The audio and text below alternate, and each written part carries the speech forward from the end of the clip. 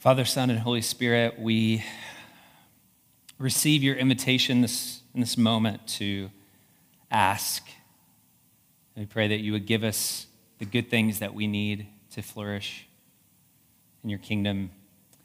Come to seek. We pray that we would find the good things that we need to flourish in your kingdom. We knock on the door of heaven right now and ask that you would give us good things. Most importantly, that you would re-image to our souls your reality as a good Father who gives these good gifts. And out of that, would you allow us to relearn what it looks like to love others as you love us?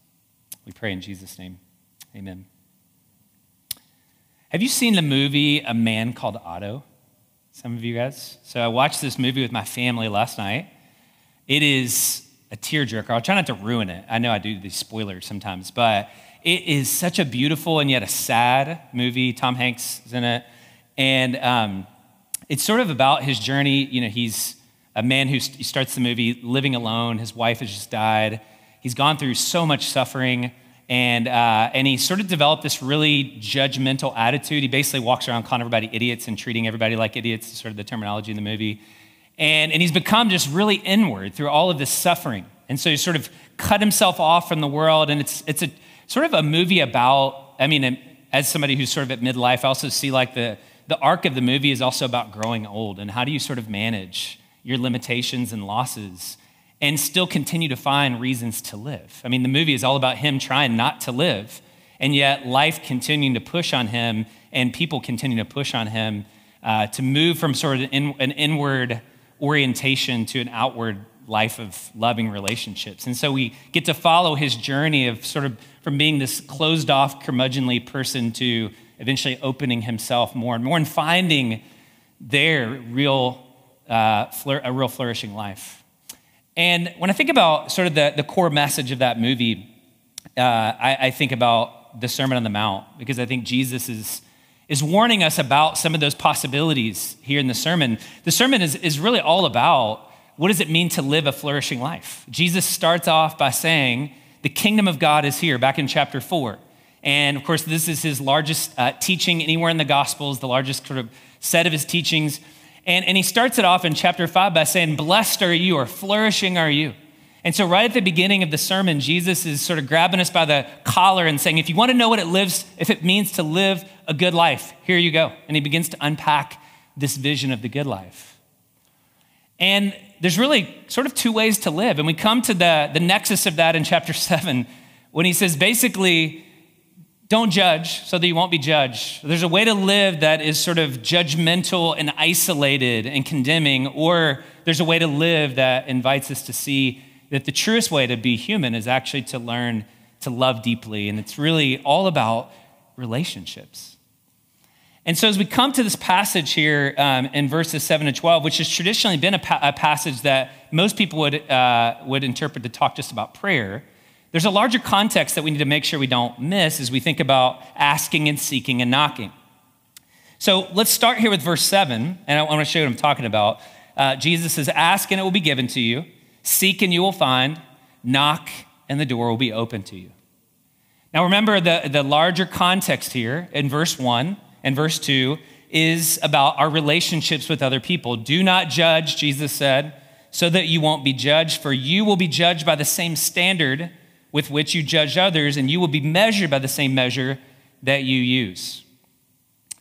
Now, that is, again, just a couple of weeks ago to clarify what Jesus is not saying there and what he is saying. For those who missed that teaching, Jesus is not saying that we should never judge or evaluate people's words or actions. It's impossible. We're always making judgments about other people. He's using judge in the sense of condemning or shaming or excluding other people.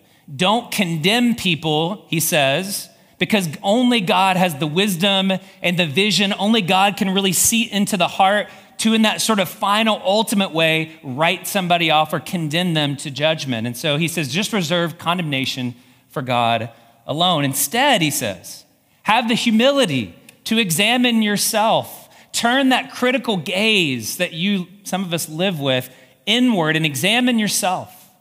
before you examine other people. Then he goes on to illustrate this, again, still pressing on relationships, with this strange parable about pigs and dogs. What does this mean? Don't give what is holy to dogs, or toss your pearls before pigs, or they will trample them under their feet, turn and tear you to pieces. I mean, what in the world? Like, Jesus is talking about don't judging. It's like squirrel, and then he's talking about pigs and dogs. Maybe the desert heat's like getting to Jesus. But actually, it's all about relationships. If you read later in the Gospel of Matthew, there's another story. The only other story about a pearl in Matthew is in chapter 13. And it's about a man who goes and he discovers this pearl, and he sells everything that he has to get this pearl. And Jesus says the pearl is the good news of the kingdom of God, the gospel, the truth and the peace and the joy and the good news of God's saving reign and rule coming to this world. That's the pearl. And so this parable about pigs and dogs is commonly misinterpreted to mean, and you maybe have said this before, like when you're in a situation where you're really frustrated or annoyed with somebody and they just don't seem to be like getting it, and you're just like, don't cast your pearls before swines. Usually they're the swine and you're sort of the hero in this story. You're Jesus and they're the pig. And we usually interpret that in a sort of inferior way. That's sort of like the Otto syndrome, like everybody else is an idiot and we're sort of smart and they're unworthy or inferior or evil. And just don't waste your time. Don't waste your energy. Don't waste your resources on them, because they're just going to mistreat or misuse or abuse the pearl anyways. But that's definitely not the point of what Jesus is saying here. If that's true, then Jesus' entire life and ministry and teaching would have been a waste, right? He would have wasted his pearl on an unworthy humanity. So that would be diametrically opposed to all that Jesus is about. So the problem with pigs and dogs is not that they're worthless, but that they can't digest the pearl, right? Like, I'm not a farmer. This is where I always wish I had Christian on stage. Somebody could tell you about how animals work and function. But here's what I know. If you give them something they can't digest, they will choke on it. It won't help them. And matter of fact, it might even make them angry to where, like Jesus said, they'll turn and bite you. What he's saying is, be careful about pushing on them your opinions, your ideas about what's true, your superiority, your treasures. Be careful that it doesn't choke them. I like the way that Pastor Tim Keller, who just recently passed away, is so sad. Probably the biggest influences of my life and ministry, Pastor Tim in New York. And he had this to say about this parable. Love the way he says it. There are people, you can press the truth on them. You can talk to them about the gospel. You can say, here's what it is. But it just doesn't compute. It's not coming there. And you must, I love this phrase, honor the pace of God in their lives. You must give people the truth at the rate they can bear it. What he's saying is everyone's on their own journey with discipleship in the kingdom of God. So instead of pushing or judging or condemning, or maybe you're not the kind of person that's pushy, maybe when you get into that sort of reactive space, you silently judge and you withdraw, right? And sort of do the passive-aggressive thing. He's saying don't do that. Don't push truth on people when they're not ready to receive it. Everybody has a pace, and their pace is not your pace. What's important to you may not be what's important to them right now. And so Jesus counters with a relational alternative. Ask, seek, knock. And again, remember, relationship context, not first and foremost about prayer. These three verbs, ask, seek, and knock, rescue us from the power dynamics of shaming evaluations in our relationship with others. And they deliver us into the realm of authentic relationships, which are all about intimacy and heart-level connection. So now reread these words and these verbs through that lens. It's not wrong to apply them to prayers. We'll see in a moment. But the first context is about our relationships with others. And Jesus, being a master teacher, has in mind here a double entendre, a double meaning for these words. My therapist and sort of spiritual director, spiritual father figure has this saying. He always says, how we relate is how we relate. And I think Jesus is saying something similar, like how we relate in the kingdom of God to God and to other people is deeply interconnected. And so there's a sort of human horizon for this, like a horizontal horizon, then a vertical horizon for ask, seek, and knock. First, think about it through the lens of human relationships. Ask. Instead of domineering, instead of trying to control, instead of trying to push your agenda, what if you just, stay with me here, what if you just requested what you needed? Right, we come to relationships with other people with these real desperate, urgent needs, right? We've just walked through a diagnosis. We have a longing that's been frustrated. We're in a crisis, or we're experiencing some sort of a void or an absence in our internal life. We're walking through a divorce or a relational cutoff, and we come to people and it's just like such desperation. I need this. I need you to change.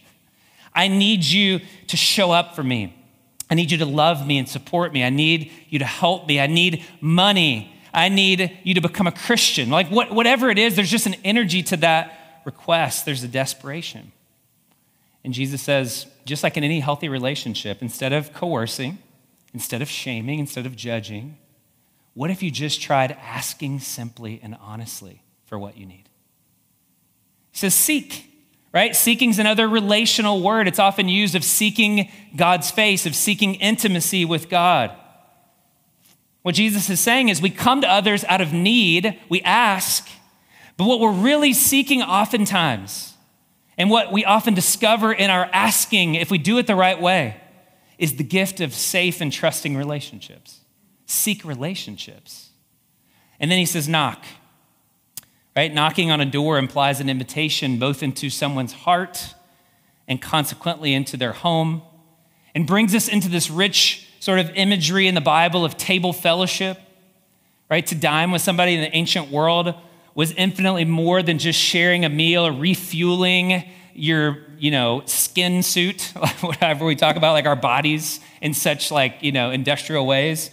It was actually a public affirmation of someone's character. To eat with them is to receive them as a human being, to give them dignity. It's one of the deepest forms of intimacy. It's been said about one theologian that Jesus, one of the reasons Jesus died was because of who he ate dinner with. And so Jesus says, knock. All of this to say, ask, seek, and knock in this relational matrix is to say that the way to influence others in the kingdom of God and toward kingdom purposes is by resisting the temptation to coerce or manipulate or force our opinions or our ways onto them, and to honor the nature of our relationship, our mutuality, to honor their dignity, to honor their agency, to honor them by just asking and seeking and knocking. And not just once or twice.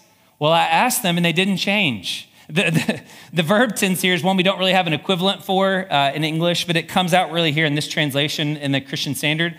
It implies ongoing, persistent action. A good translation would be keep on asking, keep on seeking, keep on knocking.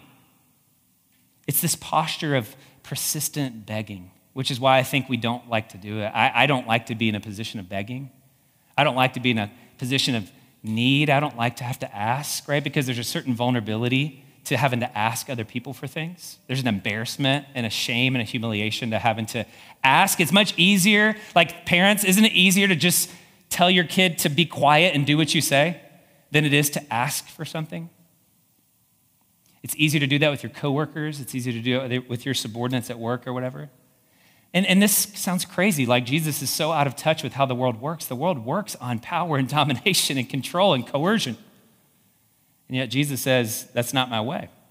So what do you do when you ask and you don't get what you want? What's the other alternative? If you can't force, where do we go? And that's where I think Jesus brings us into the second relational context, one that's greater and deeper and more trustworthy than the fickleness and the whims of human relationships. Look at verse 9. This is where we enter the realm of prayer. Who among you, if his son asks him for bread, will give a stone? Or if he asks for a fish, will give him a snake? If you then, who are evil, know how to give good gifts to your children, how much more will your Father in heaven give good things to those who ask him? If you feel the impossible weight of not coercing people towards kingdom purposes, but simply standing before them with your requests and seeking a relationship, if that feels impossible, Jesus says it should. The only way that it's possible to live this way, the way of non-judgmental living with others, and the only way we'll influence others towards kingdom realities in a way that lasts and is sustainable, right? Because if I control you, that's temporary, right? But eventually, all of you parents know, your kids leave the house and then they make choices for themselves, and it often backfires. So it's a temporary way to get what you want. But if you want to influence others toward kingdom realities in a way that lasts, Jesus says the only way through it is a deep relationship of prayerful trust with your Heavenly Father. What begins as an urgent request, an urgent need in the context of messy relationships, becomes an invitation. And this is the deeper invitation here in this passage, an invitation to a more intimate relationship with a good Heavenly Father. To illustrate this reality, Jesus uses an example that we're all familiar with, right? A parent-child dynamic. Whether you're a parent, all of us have had parents, and I don't know about you parents, but I have 4 children. They're in this room, and especially when they were little, there was a lot of asking going on, usually in the form of blood-curdling screaming in the middle of the night, or just the right temper tantrum when they knew we couldn't do anything in the middle of Target in broad daylight. You know, these requests just coming all the time, hundreds, thousands of requests, very urgent. And it's like, if you don't do this right now, my life is going to be over kind of requests. And as a good parent, right, most of the time when you're in a healthy space and you've had a little bit of sleep, you meet those cries with meeting of the needs, right? You give them the milk that they ask for, you change their dirty diaper, you make them a sandwich, you buy them that slushie at Target so that we can all enjoy that experience of shopping together. Here's the point. When our kids cry out for help, they're expressing a need. But underneath that expressing of a need is really the primal invitation for relationship. What they're really asking is, are you going to care for me? Is anybody going to be there for me? Do you see me? Will you love me? Can I trust you to be there for me? That's the fundamental question and sort of like developmental tasks that kids are pursuing at a young age. As a child experiences over time that relational safety net, they're able to wait a little bit longer and a little bit longer. And yes, young parents, a little bit longer. It will get to the point where they are teenagers. And then they stop asking you for anything. Then you have to guess at what they're asking you with all kinds of verbal games like, no, I'm good, which usually means my life's on fire. I actually need something from you. So there's all sort of, it changes, it shifts. So when my kids ask me for something now as teenagers, I'm like, yes. How can I do it? I want to be there. That they're seeking intimacy. They're able to wait and they're able to manage those unmet needs, and eventually they move out into the world with a healthy sense of attachment, and they're able to build trusting relationships with others because they had parents who eventually they knew would come for them. Now, if that's true, and I realize for some of us that wasn't true growing up, and so there's some work to do here. But if that's true in general, then Jesus says, imagine how much more true that is of God. That phrase, how much more, that we see here is a rabbinical teaching device that was used to compare a lesser reality to a greater. And so Jesus is saying, if it's true that in general, children can trust their mostly flawed and inconsistent parents to provide for their needs, how much more can you trust your Heavenly Father to give you what's really good and what's really necessary for a flourishing life? All we have to do, Jesus says, is ask and seek and knock. This is an invitation to pray, right? To pray honestly, persistently, and trustingly. We have a Heavenly Father who longs to commune with us, who longs to have fellowship with us, table fellowship, right? And I love this painting here. It gives you sort of like a visual imagery for what's going on in this invitation to prayer. It's by a Russian painter in the 15th century, Andrei Rublev, and I'm sure I just butchered his last name. But it's called the Trinity. And it pictures Father, Son, and Spirit at the table together, enjoying relationship with each other, relaxing in a community of love with one another. And so as you picture this invitation from God to us, imagine yourself pulling up a chair at this table with Father, Son, and Holy Spirit, being invited into a relaxing environment of love and kindness, and a Father who's eager to meet your needs. Now keep that image in your mind, because this is what the heart of prayer is all about. God promises to give us good things, the good things that we need for life in the kingdom with others. Things like humility and compassion and love and grace and forgiveness, right? This is, again, all about relationships. And God wants to give us all that we need to be able to live into this vision of being a disciple. He wants to give us the things that we can't do in our own strength. When we feel we're at our wits' end, when we feel nothing but judgment and reactivity and anxiety rising in us, he says, hey, would you just stop? Would you pray? And would you trust me that I'm going to give you what you need to live as a disciple? Would you just make that the pattern of your life? And just know that I'm a good father. I see you. You don't have to freak out. You don't have to be like a baby screaming who thinks their parents aren't coming for them. I'm coming for you. And I will give you what you need. That's the promise that is like this golden thread that runs throughout Jesus' kingdom manifesto in the Sermon on the Mount. God is a father, and he's present, and he cares for you, and he's going to take care of you.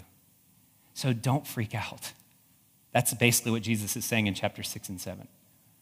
He beautifully stitches together God's vision of a new and radical kingdom way of life with God's relentless commitment to abundantly provide for his beloved children. I mean, there's a lot of parallels here in 7 through 11. If you go back to chapter 6, verses 19 to 34, he's doing the same exact thing there with regard to wealth and possessions. Jesus tells his disciples, don't be possessive, just like he says, don't judge. Don't be possessive with your stuff, with your wealth. Don't be anxious about your bodies, your clothing, what you're going to wear. And then he illustrates it with a couple of parables, and then he gives an encouragement. What is the encouragement? Pull up to the table and relax, because your heavenly Father will take care of you just like he does the lilies and the birds. Calm down. Go out for a walk. I've taken to doing this literally. Like, usually on Wednesdays and Fridays, I try to have like an extended prayer walk time and just walk down Oxford. And I just want to slow down my life and my body and my racing mind in my internal world that's so chaotic, and just literally pay attention and say, God, if you are doing that for these birds and these flowers, won't you do that for me? And it just becomes an opportunity for prayer. That's what he's doing here with his disciples over and over and over again. You can trust your heavenly Father. You don't have to grasp. You don't have to clutch. You don't have to be anxious. Do you see it? So bringing this full circle, and there's a lot more that we could say here about prayer, but because Miles did such a great job in chapter 6 with his teaching on prayer, I encourage you to go back and listen to that. We don't have time to get there and do that, but what he's saying is, again, in our relationship with others, we don't have to control, we don't have to manipulate, we don't have to drive, we don't have to shame or scheme. Just simply ask for what you want, seek a relationship, knock on the door of their heart to influence them. And when that fails, when you don't get what you want, don't resort to coercion, but rather hold them before God in prayer. Hold your own needs for God, your own needs before God in prayer. And he will give you the intimacy of his presence, which is what you really need to flourish while you wait. You need to know that God is there and that he's not giving up on you. I love the way that Dallas Willard says it. Instead of harassing those near us with our judgments and our treasures, we stand before them with our helpless requests, while simultaneously standing before the wise and the mighty King with our requests for them. Can you imagine how much different your prayer life would look, how this could transform your prayer life? If instead of praying about things that you should be praying about, or things you didn't really care about, or abstract truths about God or whatever, which for many of us has led us to a dead end with our prayers, if you actually prayed about the real things going on in your relationships, like the real joy and the real pain and suffering of trying to live this way with other people, like, God, this person, it's Monday morning and I'm going back to my workplace, whether that's virtual or in person, this person annoys me. And I just need to let loose for a little bit and let you know how they're annoying me. Or, hey, you know what? My kid is just not doing what I want them to do right now, and they're struggling, and God, I need to unburden myself. Instead of being tempted to just force them or yell at them or scream at them or shame them, God, I just need you to know how I'm feeling right now. Right? There's some real emotional distance between me and my wife or husband, and I just don't know if I can do it today. God, I'm so tempted right now to just numb out and go get drunk and wasted. And God, I need to bring this before you right now. I need you to hold me, and I'm going to hold these things in prayer. I mean, can you imagine if you spent more time talking to God rather than talking at and down to others, how it might change the nature of your relationships with those closest to you? I mean, that's the invitation of prayer. So Jesus wraps all this up here in verse 12 with sort of the end of all of this. What is the end of this life of prayer? What is the end of this asking and this way of being in our relationships? It's a very simple way to close his teaching section here, but it's profound. It's something that we've all probably heard before. But man, how hard is it to live this out? He says, therefore, concluding, summarizing, bringing together all that he's just said in the Sermon on the Mount, therefore, whatever you want others to do for you, do also the same for them, for this is the law and prophets. Therefore, again, a rhetorical marker that Jesus is summarizing and applying what he's just said. He's summarizing on a couple levels, verses 1 through 12. He's saying, in light of what I just said, right? What did he just say in verse 11? Your Father is good. If he gives good gifts to those who ask him, therefore, you are to give good gifts to others. You are to be generous towards others as your Father has been generous towards you. As you enjoy the Father's generosity, now turn around and extend that to others. So he's sort of summarizing that. But he's also, in another level, summarizing and bringing to a close this entire section of 14 teachings in the Sermon on the Mount that take us back to chapter 5, verse 17. Remember, this whole section of teaching started with, what does it look like to live out a righteousness, a wholeness that exceeds the scribes and the Pharisees? The holiest people, right, of that day, the most learned Bible scholars. What does it look like to have a righteousness that's greater than theirs? And so he bookends the beginning of that and ending of that with this phrase, the law and the prophets. Notice both sections, I'll throw it up on the screen, begin and end by mentioning the law and the prophets. Jesus says, I didn't come to abolish the law and the prophets, but to fulfill them. And then he quotes this and then says, this is the law and the prophets. Literally, this is the essence of the law and the prophets. This is the fulfillment of the law and the prophets. In all things, in all of your life, your relationships, your stuff, everything, your heart, your soul, whatever you want others to do for you, do also the same for them. And this word others in the Greek, Jesus could have chosen the word adelphoi, which would have meant brothers, like people, brothers and sisters, people like you, people who think like you, talk like you, share your convictions and values.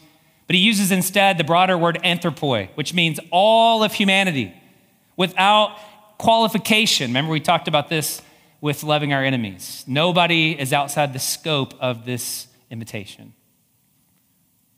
Jesus says, if you want to distill the entire message of the Bible, what's the basic message of the Bible? Like some of us are here, maybe you're not even a Christian, and you're like, the Bible's so confusing, I don't get it. There's so much going on, and there's stuff that doesn't make sense to me or that seems oppressive and backwards. What's the essence of the Bible in a sentence, in a tweet, in a post? Jesus says one of the ways we can come to that answer is through what's been called the golden rule. In any relationship, in any arena of life, before you react, before you respond, stop. Think about, wish, imagine, right? So much of our failure to love is a failure of imagination. Imagine how you'd want to be treated. And then find a creative way to initiate something similar towards the other person. That's it. That's his distillation of the law, of the Bible. It's a pithier way of saying what he goes on to say in answer to a similar question in Matthew 23, where one of the experts in the law asks this question to test Jesus, which command in the law is the greatest? And of course, Jesus responds, love the Lord your God with all your heart, mind, soul, and strength, and love your neighbor as yourself. Do unto others as you would have them do unto you, as God has done to you. And this is picked up and restated by Jesus' disciples throughout the New Testament. I think of Romans 13 when people are fighting about food. Still fighting about food here. What can we eat? What can we not eat?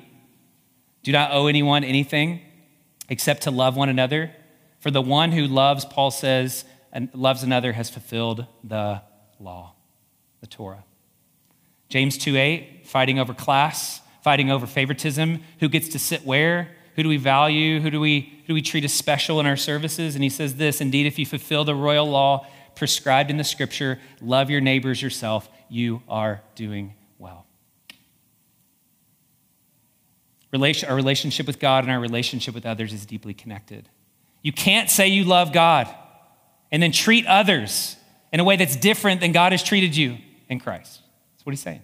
And if you want to know the measure of your love, don't look at how many times you fasted this month. Don't look at how many hours you spent in prayer.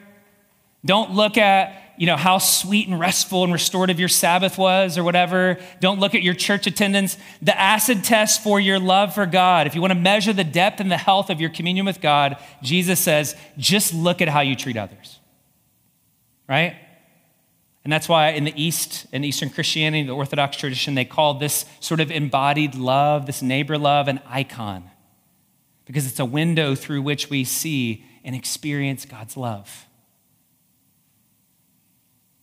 And Jesus isn't alone in laying out a rule for life, lest it sounds harsh. We all have a version of a rule for life that we live by. The question is, what kind of person is it creating us to be?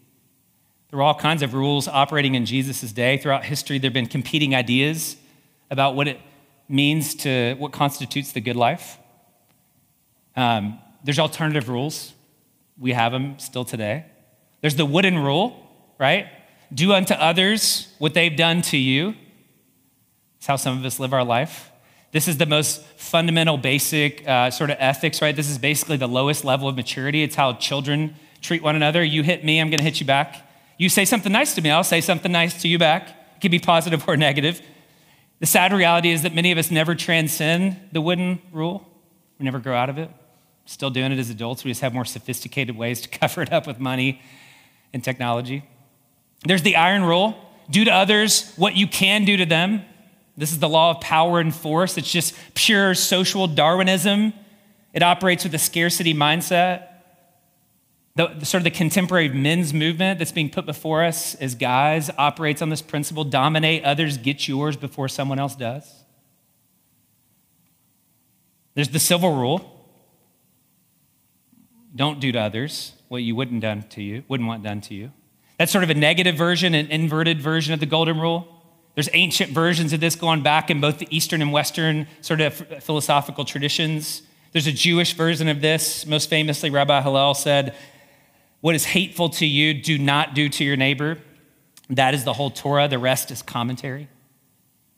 There's a version of this from Confucius, Taoism, and Muhammad and Islam, Buddhism. Basically, the Stoics, if you could distill this down, it's essentially do no harm, right? We've put a nice modern spin in our sort of secular cultural moment. Do whatever you want as long as you don't harm anybody. That's the basic ethic of our day.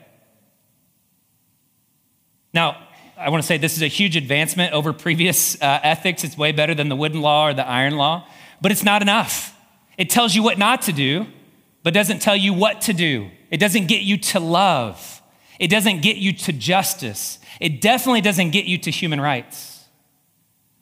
And if you saw that video that went viral a couple years ago about the Canadian father who walked into a Starbucks and there was a guy vaping and like blowing smoke on his 3-year-old, and he just simply asked, would you not do that?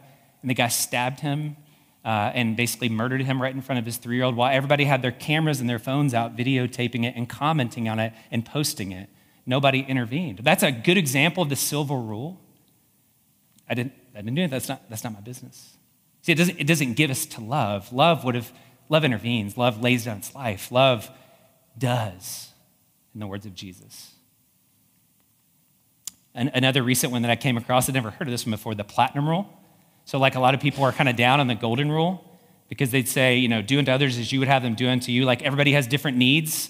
So don't force your needs on other people. And many of us have like a really weird, distorted self-image. And so we sort of operate at a level of self-contempt that if we then treat others the way we treat ourselves, it could actually be dangerous to other people. And so we should only give, the platinum rule is we should only give others what they want, what they prefer, and what they perceive themselves to need. What's interesting about that is, on the one hand, it's a fundamental misunderstanding of the golden rule. Jesus is actually in the golden rule here saying, as God has treated you, what you want for yourself, then go treat others as God has treated you. That's what the golden rule actually means.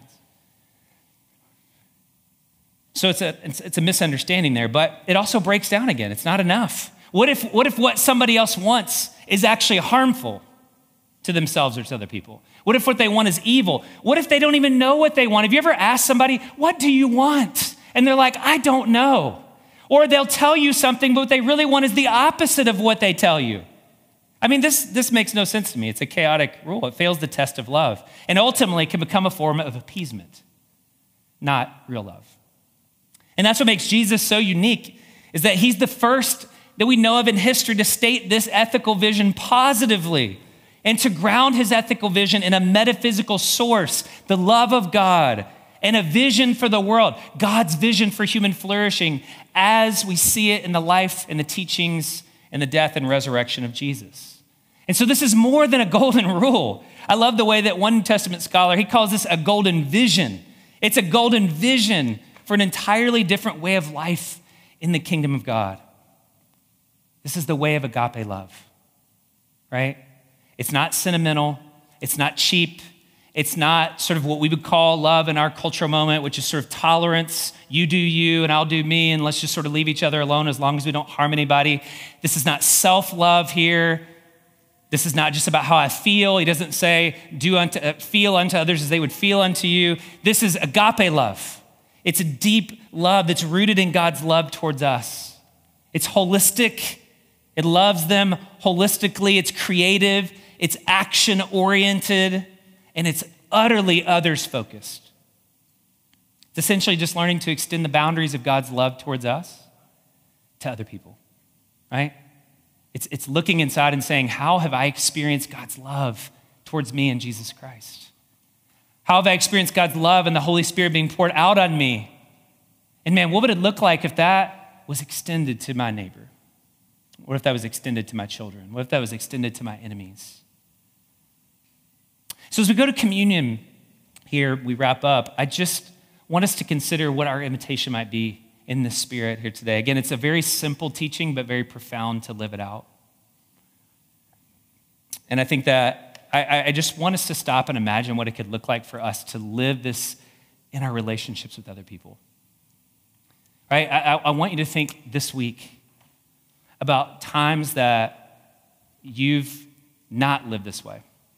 And I want you to think about your relationships, like your real relation. Like, would you just take a moment and call to mind a coworker, a parent, a step-parent, a sibling, an enemy, a child, a young adult, a roommate, somebody that you have difficulty loving, and just replay in your mind for a moment that moment when you screamed at them, that moment when you reacted, maybe not externally, but internally at least, when you judged them, when you condemned them, when you failed to pray for them, you failed to act in a loving way. And what would it look like for us this week to live differently? Right? Because you're going to be confronted with those same opportunities this week. We heard Nate talk about this last week. Jesus has put you where you are, and he's created good works for you to walk in, people for you to relate to, places you're going to go, people you're going to see, conversations you're going to have, and you're going to have an opportunity in that moment to make a choice to be the embodied representation of the kingdom of God or not.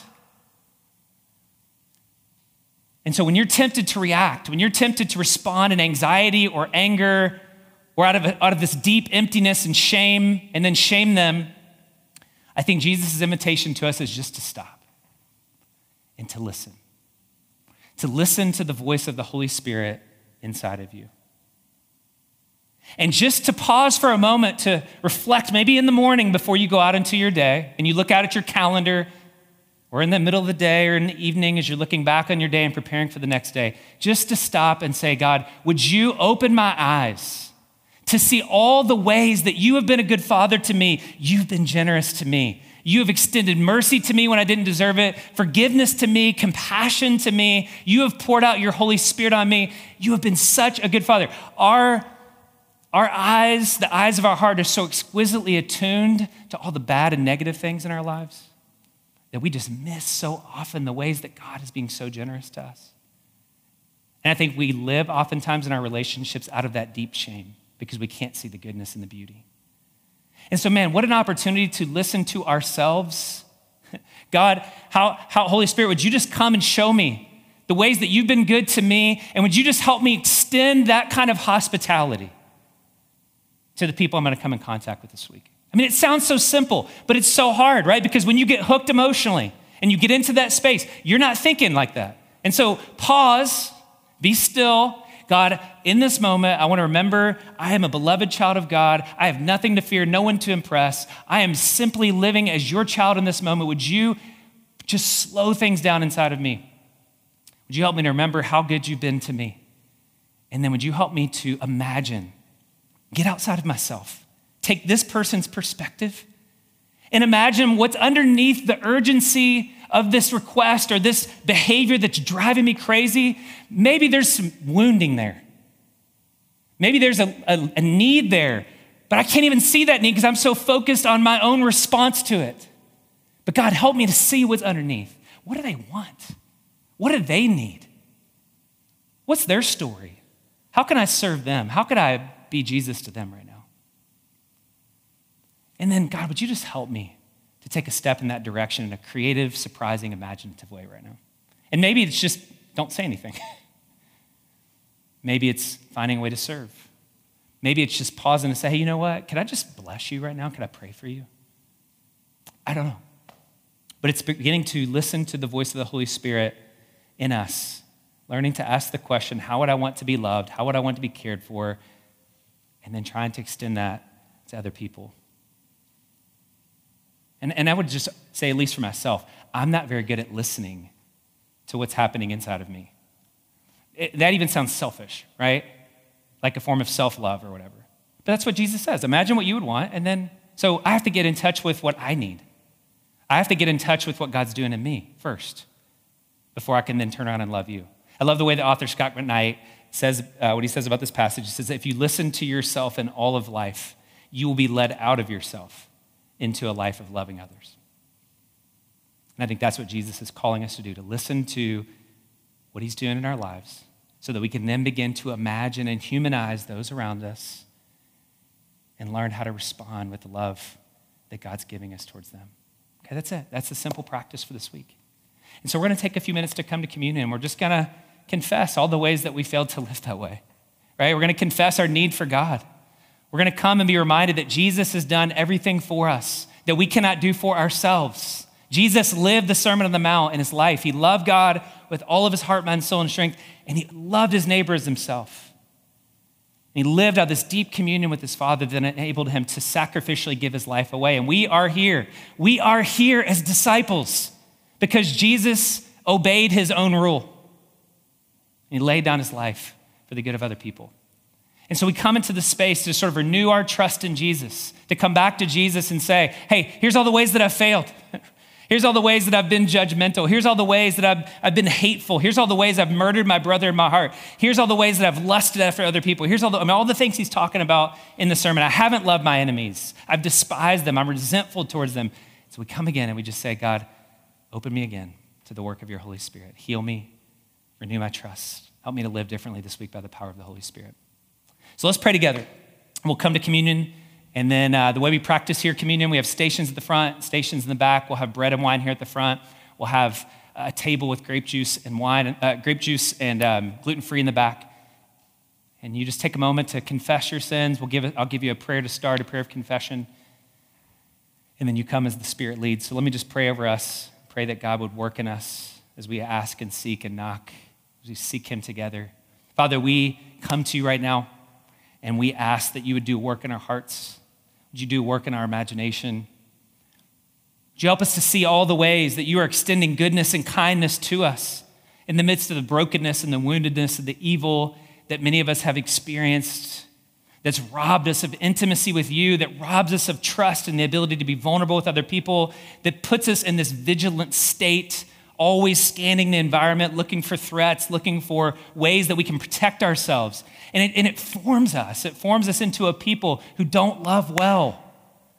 So God, forgive us of all the ways that we have a hard time just loving others as you've loved us.